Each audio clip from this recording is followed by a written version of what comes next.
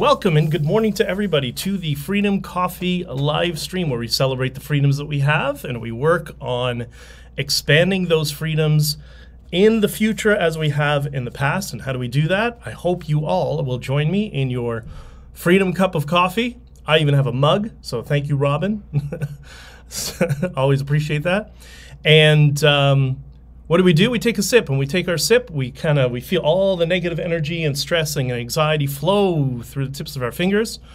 For me, it's kind of my reset. I start my coffee, I have my first sip of coffee, and then boom, I'm now in a positive head state. So I'm trying to help you guys do the same. I know it's difficult for a lot of people, but you know what they say, practice makes perfect, right?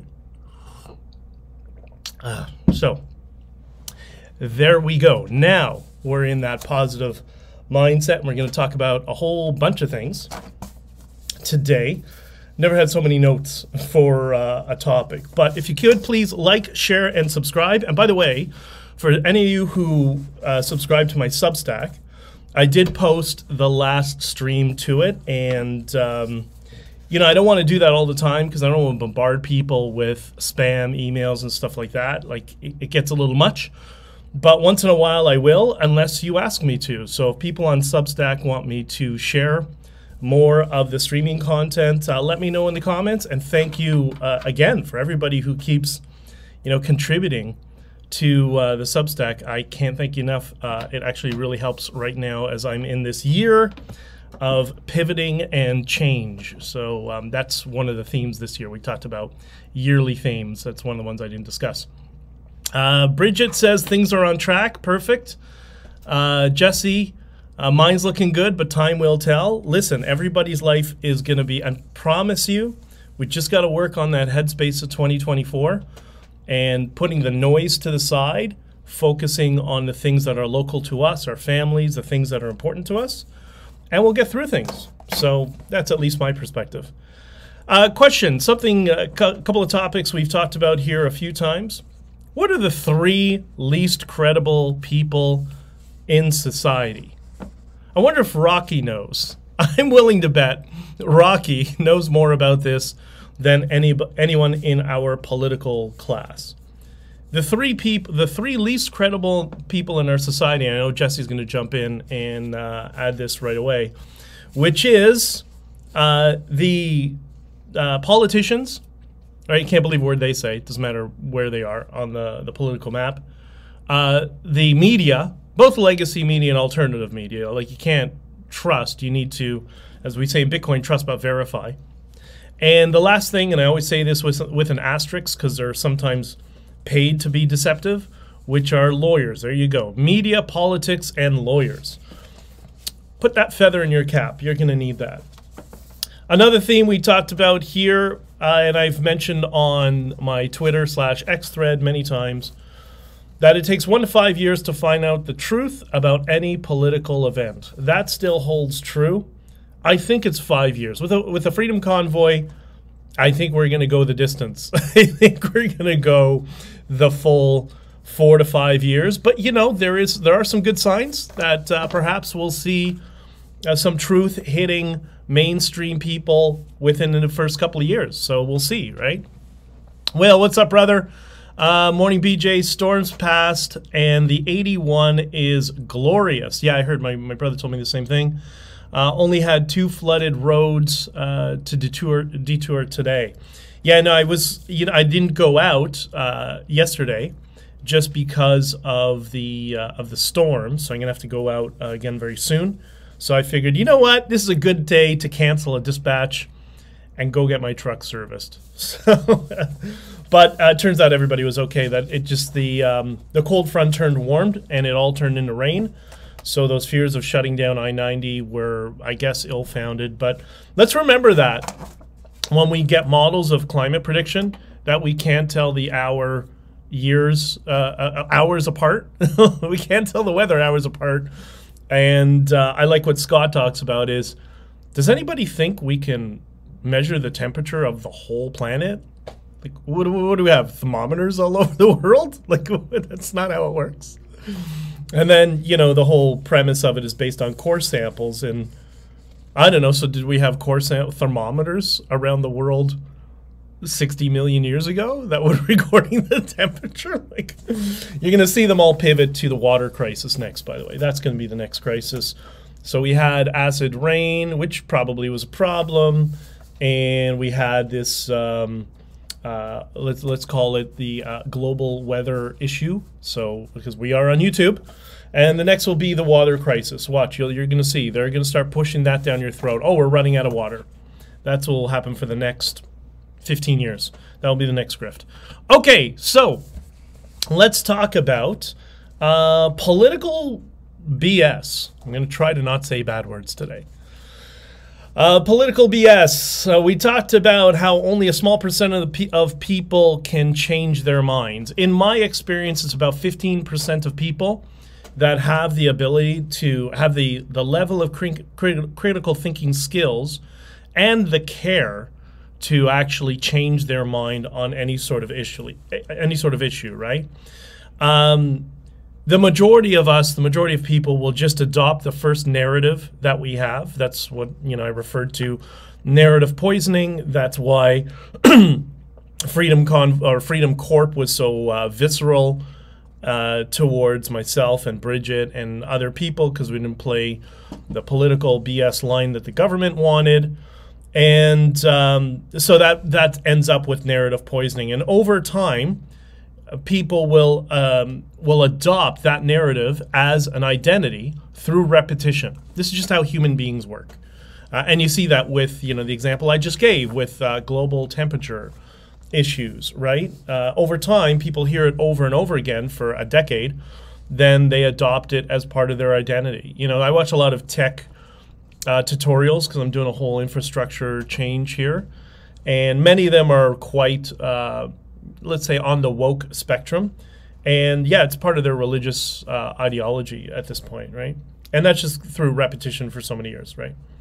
And this is why when cognitive dissonance sets in, and we've discussed this before, the 7 signs of cognitive dissonance, which I'll go on in a minute.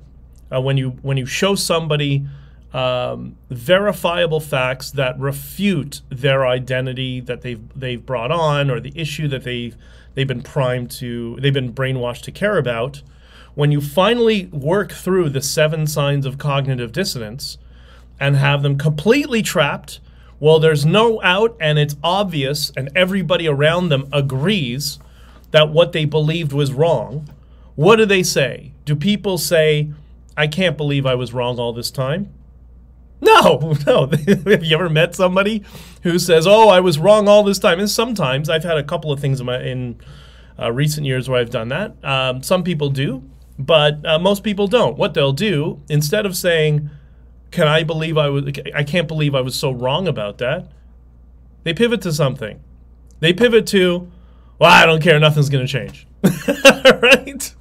From denial to desperation to there's nothing going to happen, right? It's never going to be better. It is what it is, right? And then over time they'll reset back to their default setting and retain the narrative that they've been poisoned with. So this is just a little bit of how people work, and this is important to understand this. And by the way, the 7 signs of cognitive dissonance, when you challenge somebody on something, like for example, what we deal with the Freedom Convoy, when people get exposed to having political ties and part of the money grift, they're going to respond one of 7 ways. They're going to change the topic. They're going to give you an ad hominem attack. They're going to attack you personally for giving them the message. They'll engage in mind reading. They'll respond with word salad. That's the Blackface and Wilson both use that strategy. They just do long run-on sentences of words that together cumulatively have no meaning. And it's a form of hypnosis, actually, they're trying to do.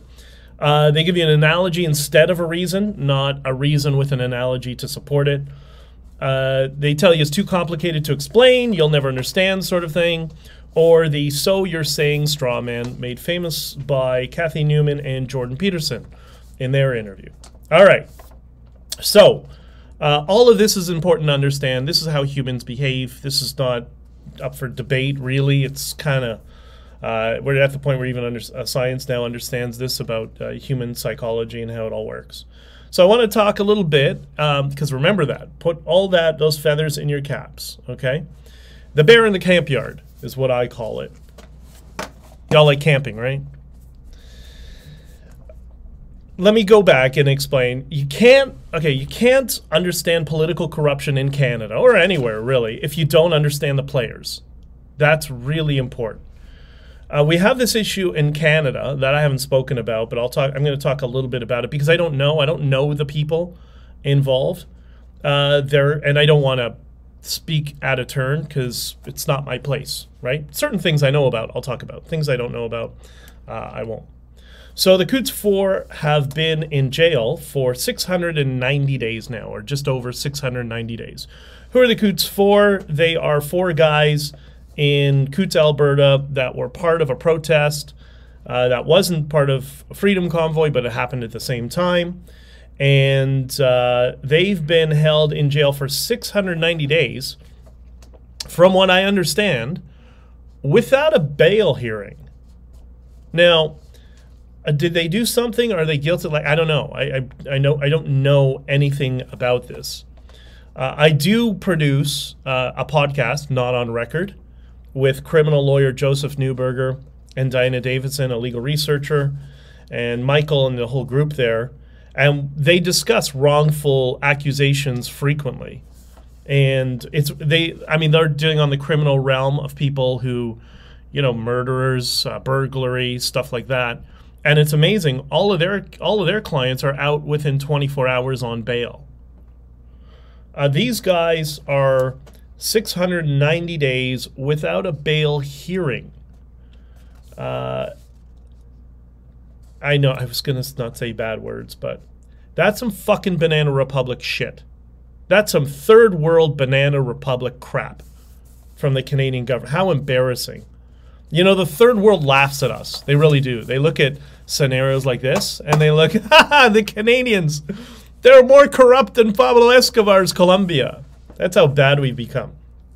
So, a little bit of what I've been seeing going on over this period, but I don't know all the details. I can just put together what I've seen. It's because I'm so busy with my own stuff too, right? We all are. But I have a very good friend who's very concerned about this and has wanted me to speak about it. So a woman out west, I don't want to say her name because I don't want to dox people, and people have been harassed enough. But there's a woman out west who has been raising money for the Coutts 4.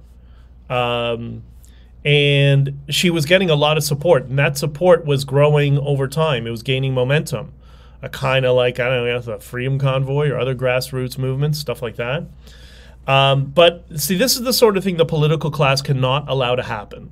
You can't do that. Can't have independent actors who are speaking on political issues, right? And I'm going to talk more about that over the long term because there's an entire network that operates. So around the same time that all this was going on, that this woman was raising money for the Coutts 4, people were trying to figure out what to do, whatever, blah, blah. There was some YouTuber who came out of nowhere named Jason Levine. I have no idea who this nobody is, but he called me for an interview.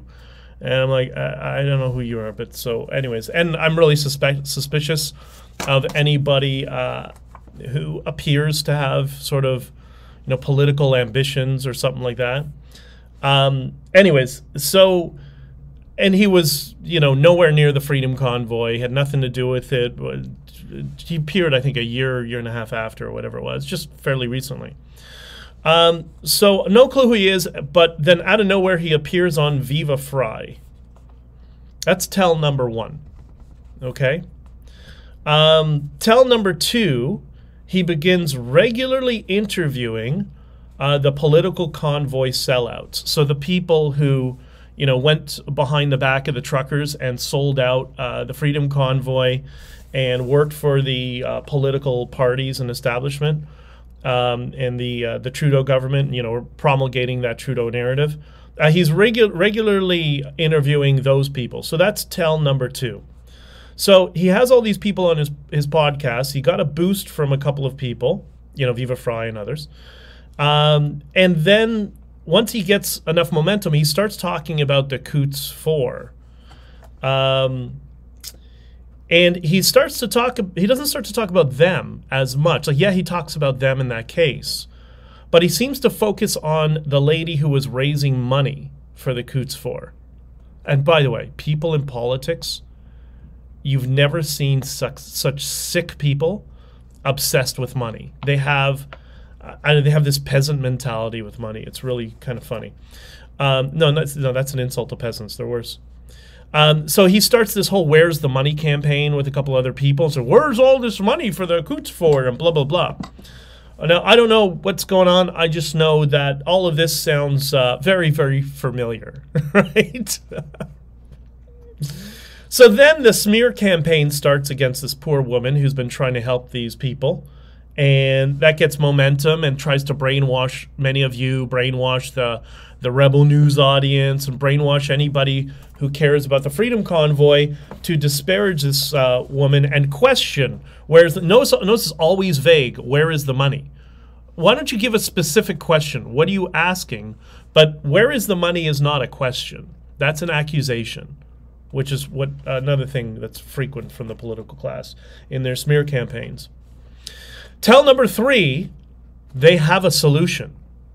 And the solution is they have someone else who can take over the fundraising and make sure that the money is custodied properly. That's your third tell. So tell number 1, an influencer props him up. Tell number 2, begins regularly talking and interviewing political convoy sellouts. Tell number 3, they have a solution. They can raise the money and they can manage it. So now everything is captured. Now I say this because this Jason Levine character is talking about the case and talking over and over and over and over about the case. But I received this message. I got to read this message that I received from somebody, and I'll explain this. This is the message I received from somebody. They, referring to the Coutts 4, have been in custody for 690 days and ended a bail hearing. I don't understand what that means, or maybe it ended in a bail hearing. I thought they haven't had one. But anyways, one of the Coutts men who has been remanded for 690 days ran out of money, and he's going to try to fight the conspiracy to murder RCMP officers without a lawyer. I thought they were going to help raise money and they can custody it and take care of these people. What happened to that?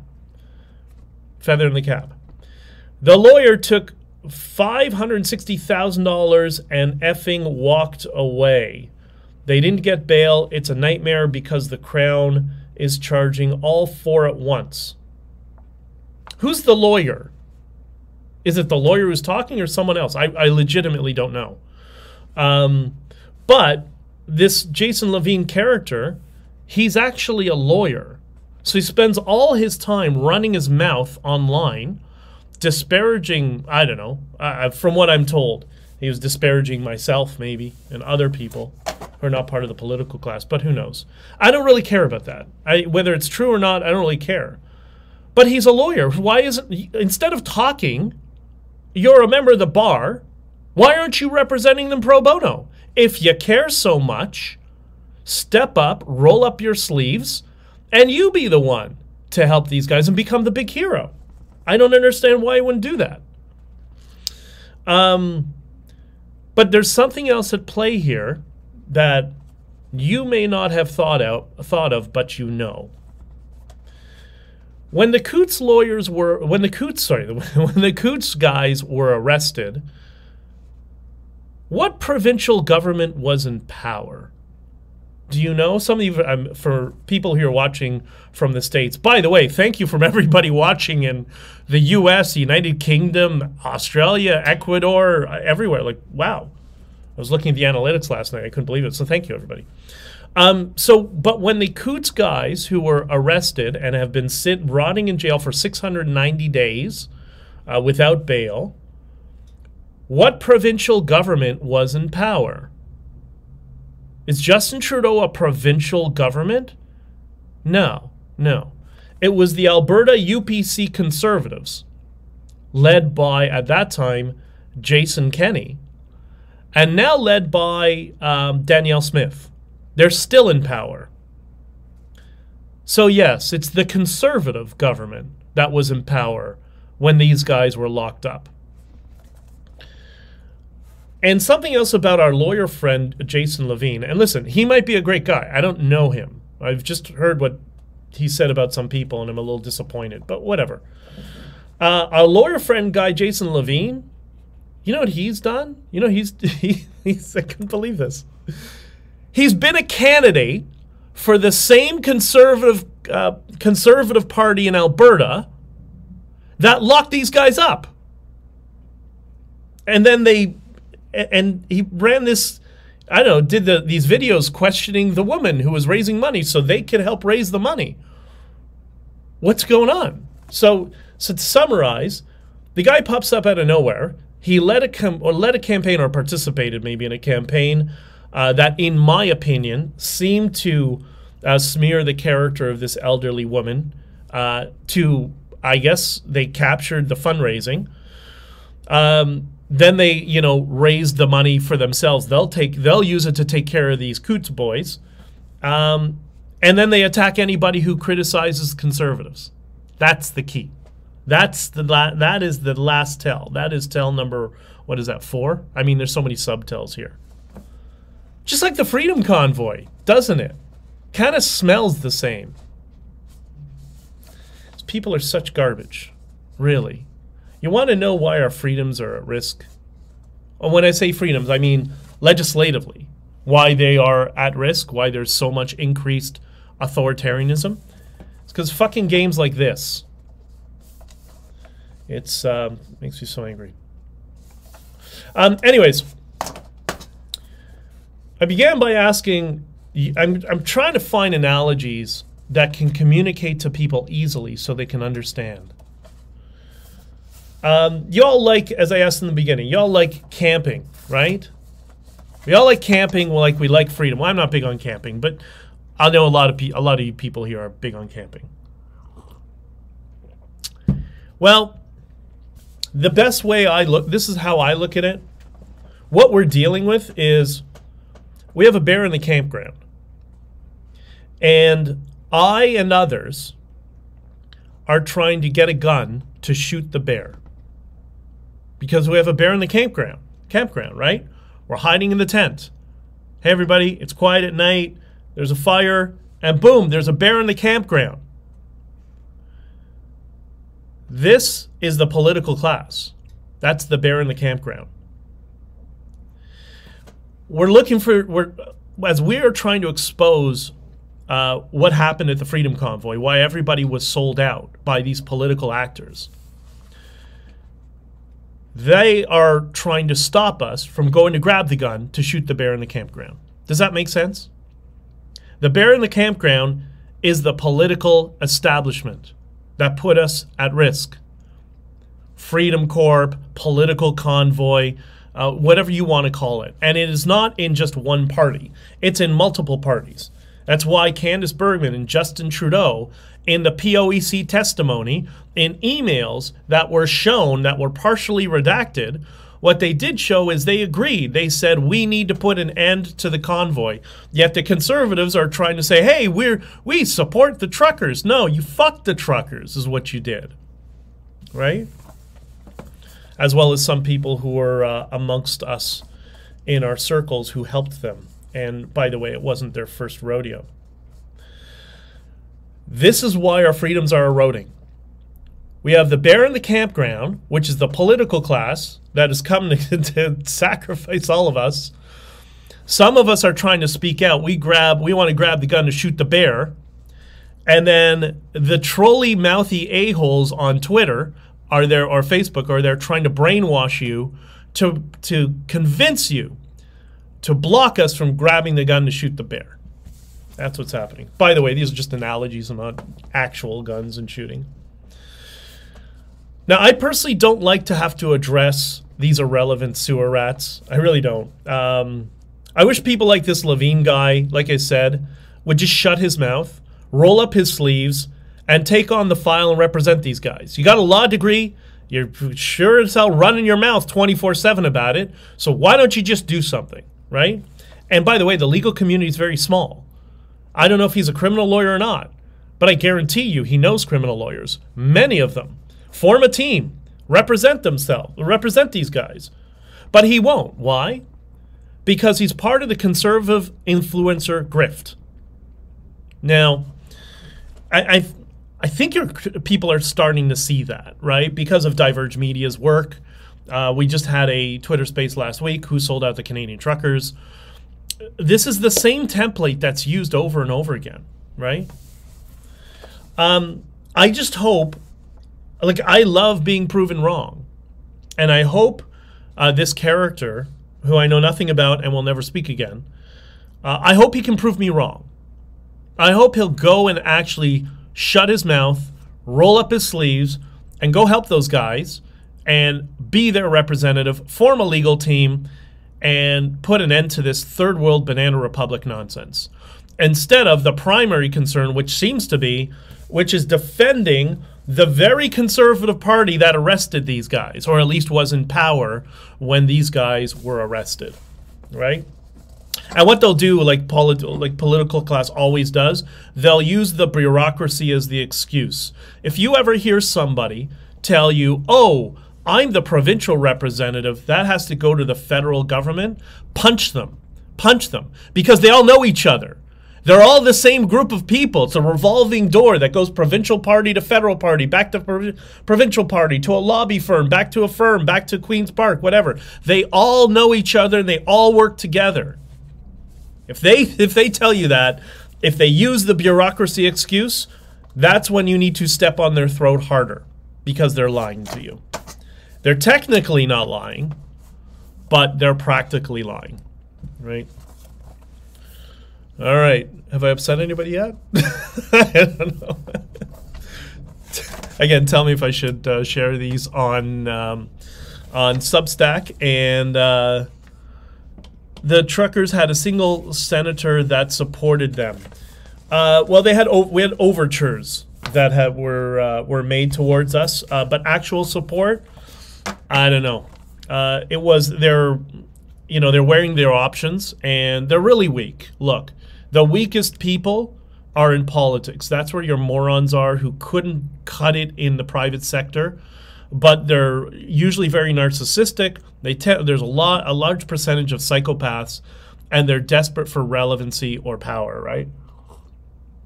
And those are the characteristics that fuel this sort of highly unethical behavior, right? I'm a small bird rescuer. I can connect you with the bird rescuers through the world. Yeah, perfect. Jesse says, I'm a small bird rescuer, but I can connect you with bird rescuers throughout the world. That's how it works. And the legal community, especially since they're all members of the bar, they'll know each other, right? Especially when they're in the same age demographic, because many of them will have gone to the same law schools, or they'll have gone to, brother and sister law schools and whatever. So they all kind of know each other, right? Anyways, okay. So hopefully this Levine guy will prove me wrong and will roll up his sleeves and shut his mouth and actually take on the file and work on and help these guys. And hopefully he won't use the BS excuse of, oh, I'm not a criminal lawyer. Yeah, well, you can still lead a criminal team and get some criminal lawyers under your belt to do this pro bono. All right. So, who wants to talk about? I've got to remember. I got to be so careful because one of the streams is on YouTube. By the way, I think today I should check the Rumble stream actually. I'm doing this on Rumble and Fakebook for as long as that remains. I don't know how long. And what was the other one? Oh, Odyssey. So I'm testing out Odyssey right now, and we'll see if it worked. Oh, Scott is streaming right now. So funny. It's so weird when you get to know other streamers or other people who are kind of well known. All right. So let's go. I think I'm just going to test if we're streaming here. Let me put the sound off so it doesn't echo, and I'm going to get into what everybody else wants to know. I gotta respond to a comment on Rumble that I don't even know, but whatever. All right, I just typed to somebody on Rumble. Okay, so let's go back to the encoder. We saw a interesting story out of New York City yesterday. We saw some tunnels that were trending. It's so... I mean, once you understand when human behavior, like the predictable aspects of human behavior, it just, you can't unsee it. It becomes very funny. All right. So, why tunnels under the synagogue? Is it true? Is it propaganda? Maybe, maybe not. Let's start with looking at a couple things. Firstly, all right, there's tunnels under this Hasidic synagogue, and that's going to become important in a couple of minutes. You know what there weren't in those tunnels? You know what there weren't? And I bet you didn't even think of it. There were no rockets, and there were no hostages. Think about that. I'm going to tell you why that's relevant in a second.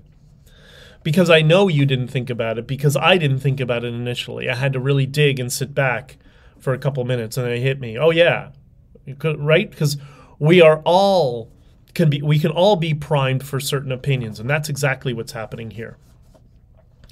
So I'm sure your first instinct wasn't, there's no rockets and no hostages. You know exactly what I'm talking about. That's Hamas. They're tunnels, right? Isn't this convenient? But I bet you emotionally reacted to the rumor of a stained mattress and a baby seat. Didn't you? We all did. That was intentionally put in the narrative. The stained mattress and the baby seat. Why would they do that? Do you know why? I know why. You were being primed for brainwashing. That's exactly what that is. That's priming people. Well, you were primed for brainwashing, should I say. Think about it. Priming is the idea that you're setting the stage, right? How were you primed for brainwashing? Well, think about it. What is the biggest news story that would prime you to make that logical leap, right? Firstly, the word selection is very intentional, right? A stained mattress, baby seat. Why would you put those things together, right? So that is very intentional on a subconscious level. But what's that big news story that's been all over for months and months and months in the mainstream news? Jeffrey Epstein. Everyone knows Jeffrey Epstein was Jewish, right? It's that undertone that's often said but not said. That's how you were primed. So instead of the many other possible explanations for this, which we'll get into it in a second, you were primed to be brainwashed to think towards the negative because you were given just enough vague terminology that your brain went to fill in the gaps. Happened to me too. This is how propaganda works. This is why both online and legacy media, you are being propagandized intentionally. Like they're intentionally, they know it's exactly what is being done and it is calculated. So that's reason number one that so many YouTubers and legacy media jumped all over it, was the priming for brainwashing that helped us fill in the gaps, utilizing that Jeffrey Epstein was all over the news. And number two, it was so unusual. No one's ever seen this before, right? That's the whole goal of media. That's how they chase clicks. They don't chase clicks by showing you normal stuff or how good the world is or how many good things are going on. No. It's always controversy. It's always the things that don't make sense. The analogy I've heard many, many times is the headline that won't go viral is dog bites man. But you know what goes viral? Man bites dog. That's exactly what this is. Man bites dog. This is also, so that priming of Jeffrey Epstein, and it primes you to jump to the worst possible negative outcomes around this Hasidic synagogue tunnels. This is why the Jewish groups go crazy about anti-Semitism all the time. By the way, a word that no longer has any meaning. You cry wolf enough times. That's why I never use it. You cry wolf enough times. Thank you, lefty Jews. Then it doesn't have meaning anymore. But the reason they go crazy about anti-Semitism all the time and conspiracies and whatever is because when something negative happens that is unrelated, it will be correlated to the negative, which is exactly what you've seen here. That's the strategy. This is why, in my opinion, Cialdini's book Persuasion, which is what you're seeing here, I argue it's more relevant today than his initial book Influence, which is a very popular book from the 1980s, I believe. A great book. But we're dealing in the era of persuasion, right? You've been primed with Jeffrey Epstein, then you see tunnels, Hasidic synagogue, Jews, bed, stain, baby, what's going on? I was asked by a couple of people to touch on this stuff, so I'm going to try to do my best to give some context and understanding. All right, so important distinctions and in the context of this priming and propaganda. Jeffrey Epstein was Jewish, right? That's the priming correlation. He was a secular Jew. He was not Hasidic. That's the polar opposite. They have nothing to do with each other. Secular means he may have been born Jewish or whatever, but I don't know how practicing he was. I don't know if he went to synagogue or not. What kind of synagogue did he go to? Reform one? Conservative one? Hasidic one? I don't know. He was definitely not Hasidic, because Hasidic is a sect of ultra-religious Jews. I'm going to explain this so you understand this. And this is also why, the organizations, the Jewish organizations or lobby go crazy when people try to collectivize Jews. That is postmodern, left-wing, communist worldviews of just having a collective view of people. That's what the left does with BLM, right? Or other minorities whenever they do X minority believes whatever. So the term Jews, when people use it, I think I need some more Freedom Coffee. All right, so the term Jews encompasses Sephardic Jews, Ashkenazi Jews, Mizrahi Jews. Then there are the Hasidics, modern Orthodox, conservatives, reforms. They're all different, and they all have different worldviews, different political philosophies. They're all different. So to call Jews the same, as a monolith, the Jews all believe X, would be the same as saying all Christians believe X, meaning it would be the same as putting together all Christians, Presbyterians, and Angelicals, Evangelicals, Greek Orthodox, Catholics, putting them all in the same box. And I know my friends who are Christians of different denominations go crazy when people do that. Well, the Jews do the same. The problem is, and it's not your fault, by the way, some of the lefty collectivist Jews often refer to Jews as a monolith when they're trying to wave the victimization flag, which is very frustrating. So it's not entirely your fault, right? So think about that. When people refer to all Jews as X, they're saying all Sephardic Jews, Ashkenazi Jews, Mizrahi Jews, Hasidic, modern Orthodox, conservative, reform, all think the same thing, which is the same as saying Presbyterians, Angelicals, Evangelicals, Greek Orthodox, Catholics, all believe the same thing. No, you don't. You're all different. We're individualists. And even those different sects of our religions have different perspectives on things. Which leads me to say, in the words of the great Rodney King, can we all just get along? Like, really? Can we just get along?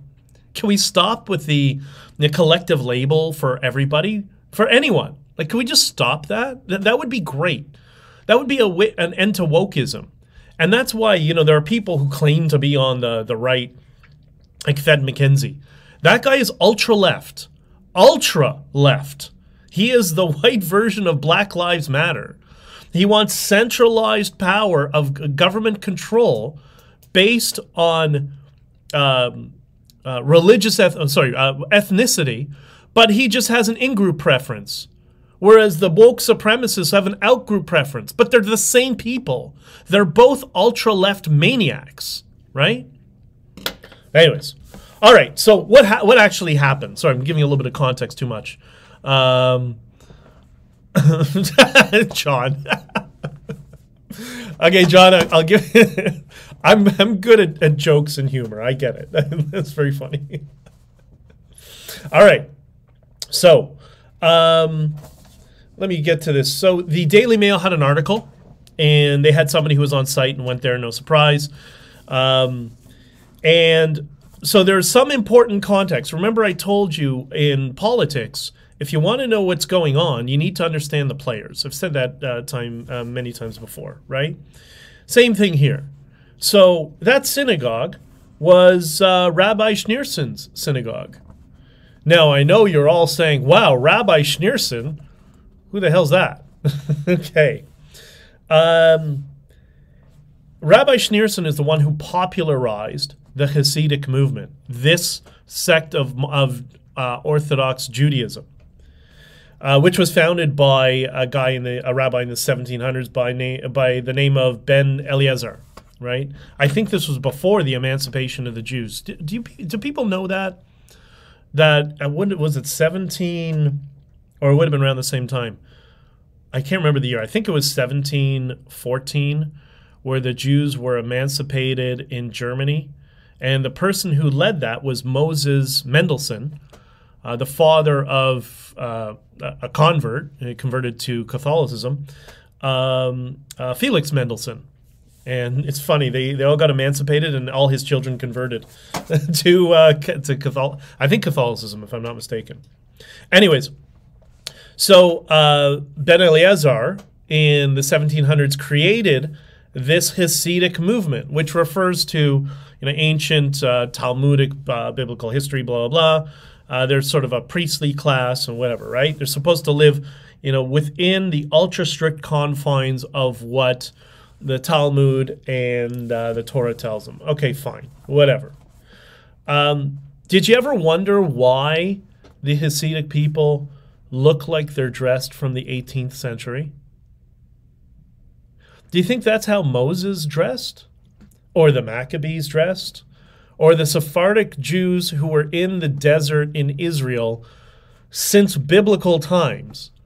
Do you think they dressed like the Hasidics today over the past 4,000 or 5,000 years in the 120-degree desert heat?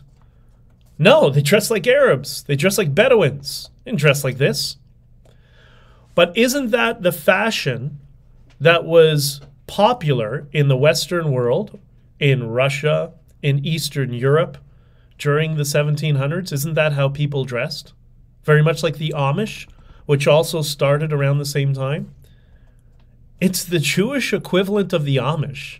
That's what these people are.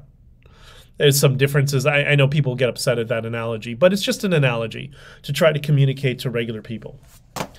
And it started in what is now Ukraine.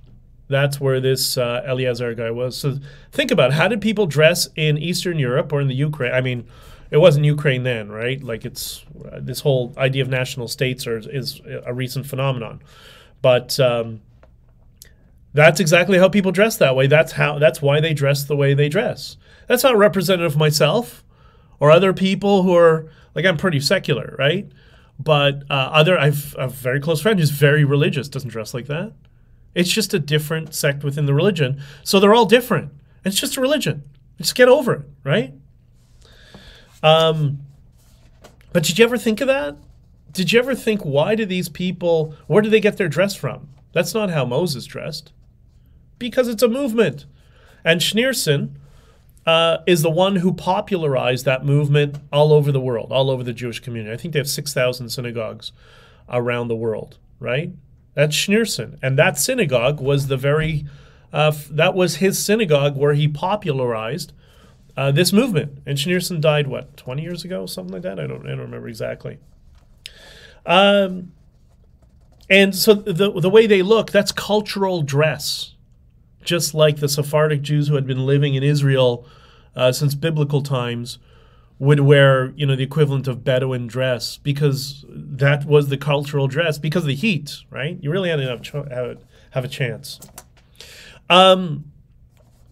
So anyways, I think that, and so apparently there was some internal conflict there. There's two accounts of it. One was that synagogue, and it could be both. I mean, these things are not necessarily, we got to get away from the bifurcated worldview and understand there are things that are not mutually exclusive. So one of the problems was that synagogue, because it's so popular, that kind of the not the birthplace of the movement, but that's where it was really popularized. Like Schneerson seemed like very, I've been playing around with the encoder, so I don't know. So that's really, that synagogue in New York is really significant because that was the birthplace of popularizing the modern Hasidic movement, and Schneerson is really revered within that community. So because of that, much like my friends who are Christian have certain churches that are more significant to their faith than others. In Catholicism, obviously, you have the Vatican. So this would be not the equivalent to the Vatican. That's what Israel is, but it has that sort of significance. So what's the problem? Everybody wants to go there, and they all have like 100 kids, so they can't get enough people into the synagogue. So there's been an internal dispute in the synagogue for years that it needs to be expanded, and some of them just decided there's a wall here, just knock down the wall and open up the foundation underneath. And the other side's like, but that's violation of the permit. We can't do that. So they've been squabbling with each other. And then what happened, this is where it's not mutually exclusive, we had the COVID lockdowns, right? So those tunnels apparently became a way for them to bypass COVID restrictions. Or are we all in support of COVID restrictions now? These are people who built this initially because there was a capacity issue, but then when the government got all authoritarian on them, they used it to bypass the restrictions, the authoritarian, I would say communistic, restrictions within New York. Are we not supporting that now? Are we not supporting people who pushed back against the COVID restrictions? Every weekend at the Freedom Convoy, we had Pastor Hildebrand and another pastor from Quebec that would give a service, and it was for all people of faith. He's Mennonite, so it clearly was based on that, but all faiths were welcome. This is one of the benefits of the proselytizing nature of Christian religions. For us, it sometimes gets a little much, but the fact that there's also times where it's very inclusive, that's actually kind of nice. So the services were, everybody was included. And in Judaism, the Sabbath is on the Saturday. In Christian religions, the Sabbath is on the Sunday. Okay, cool. So they had the service every Sunday. That's where I went up, my crutches, spent an hour trying to get to the stage. They lifted me up on stage after I broke my ankle to give everybody a thank you before I would get back to work. And when I would give my speech every weekend on Sunday, off to one side of the stage, were these guys. The Hasidic Jews were there, supporting the convoy, while the secular Jews were calling us neo-Nazis. There's a big congregation of there the entire time. Very nice people. Spoke to the rabbi. They're supportive of everybody. They were supportive of all of you. They're supportive of the truckers. They're supportive of all the Christian messaging. And we all came together and helped each other. So we can now turn on them because they built a tunnel to try to bypass these restrictions? This is what I mean about buying into propaganda that helps divide us. This is what's killing us. And we need to get away from that. We need to focus on our similarities, not our differences. And yeah, there's going to be differences amongst people's religions, but there's going to be a lot of similarities. Sometimes with certain religions, those differences are stark and really difficult to work through. And some of the people in those religions need our support because they don't have enough support internally. That's another issue. But let's focus on our similarities, you know? Ed, you're never late, brother, and you can always watch it later on, right? That's the beauty of the archival nature of the internet. Anyways, so I just hope people don't buy into the propaganda and the attempts to correlate. Like, there is a massive campaign right now funded by the Muslim Brotherhood to defame anything that is remotely identified with Judaism. This has been going on for quite some time. A lot of it is being paid with crypto. Qatar is behind a lot of this stuff. And this is how the propaganda, the disease, gets into your brain. This is a perfect example, right? Some really, really dark people behind some of this stuff, some very dark and very violent people trying to get us all at each other's throats. And I just hope we can stop doing that. You know, John comes in and makes a joke, whatever. Like, I'm not afraid of jokes. We all can joke with each other, right? And it's important not to lose our sense of humor. And you know what? If we're staying in a state of positivity, which I think we've decided we're going to do for 2024, then it becomes easy to joke with one another and not get offended at everything else. Jesse, all right, okay. So explain. Jesse, all right. Firstly, we don't know the propaganda claim that tried to correlate Jeffrey Epstein to the synagogue, which was a stained mattress and a baby, what they call a baby carriage or something like that. Stained with what? Stained with what? COVID lockdowns were so restrictive, right? I don't know if you know what a bris is. Did they conduct a bris there?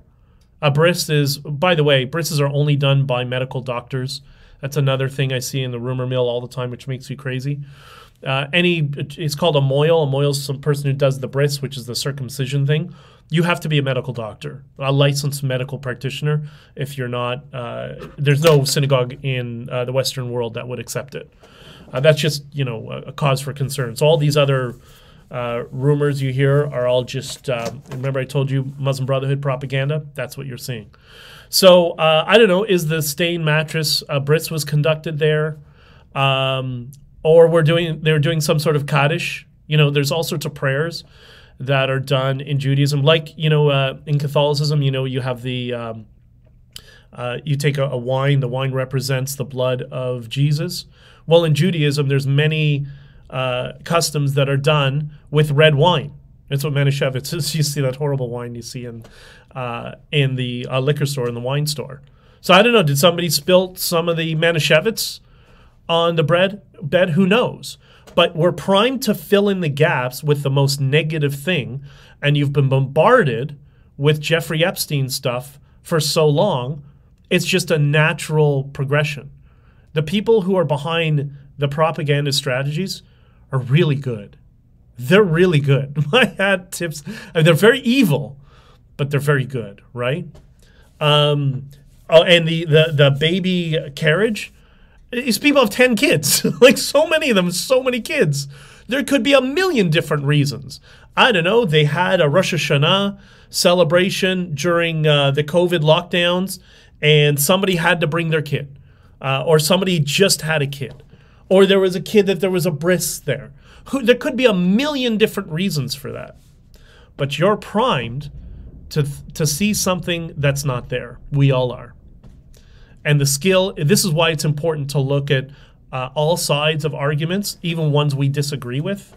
And I encourage people to listen to the lefties and the progressives that you disagree with. Just understand, I completely disagree and reject their worldview almost totally.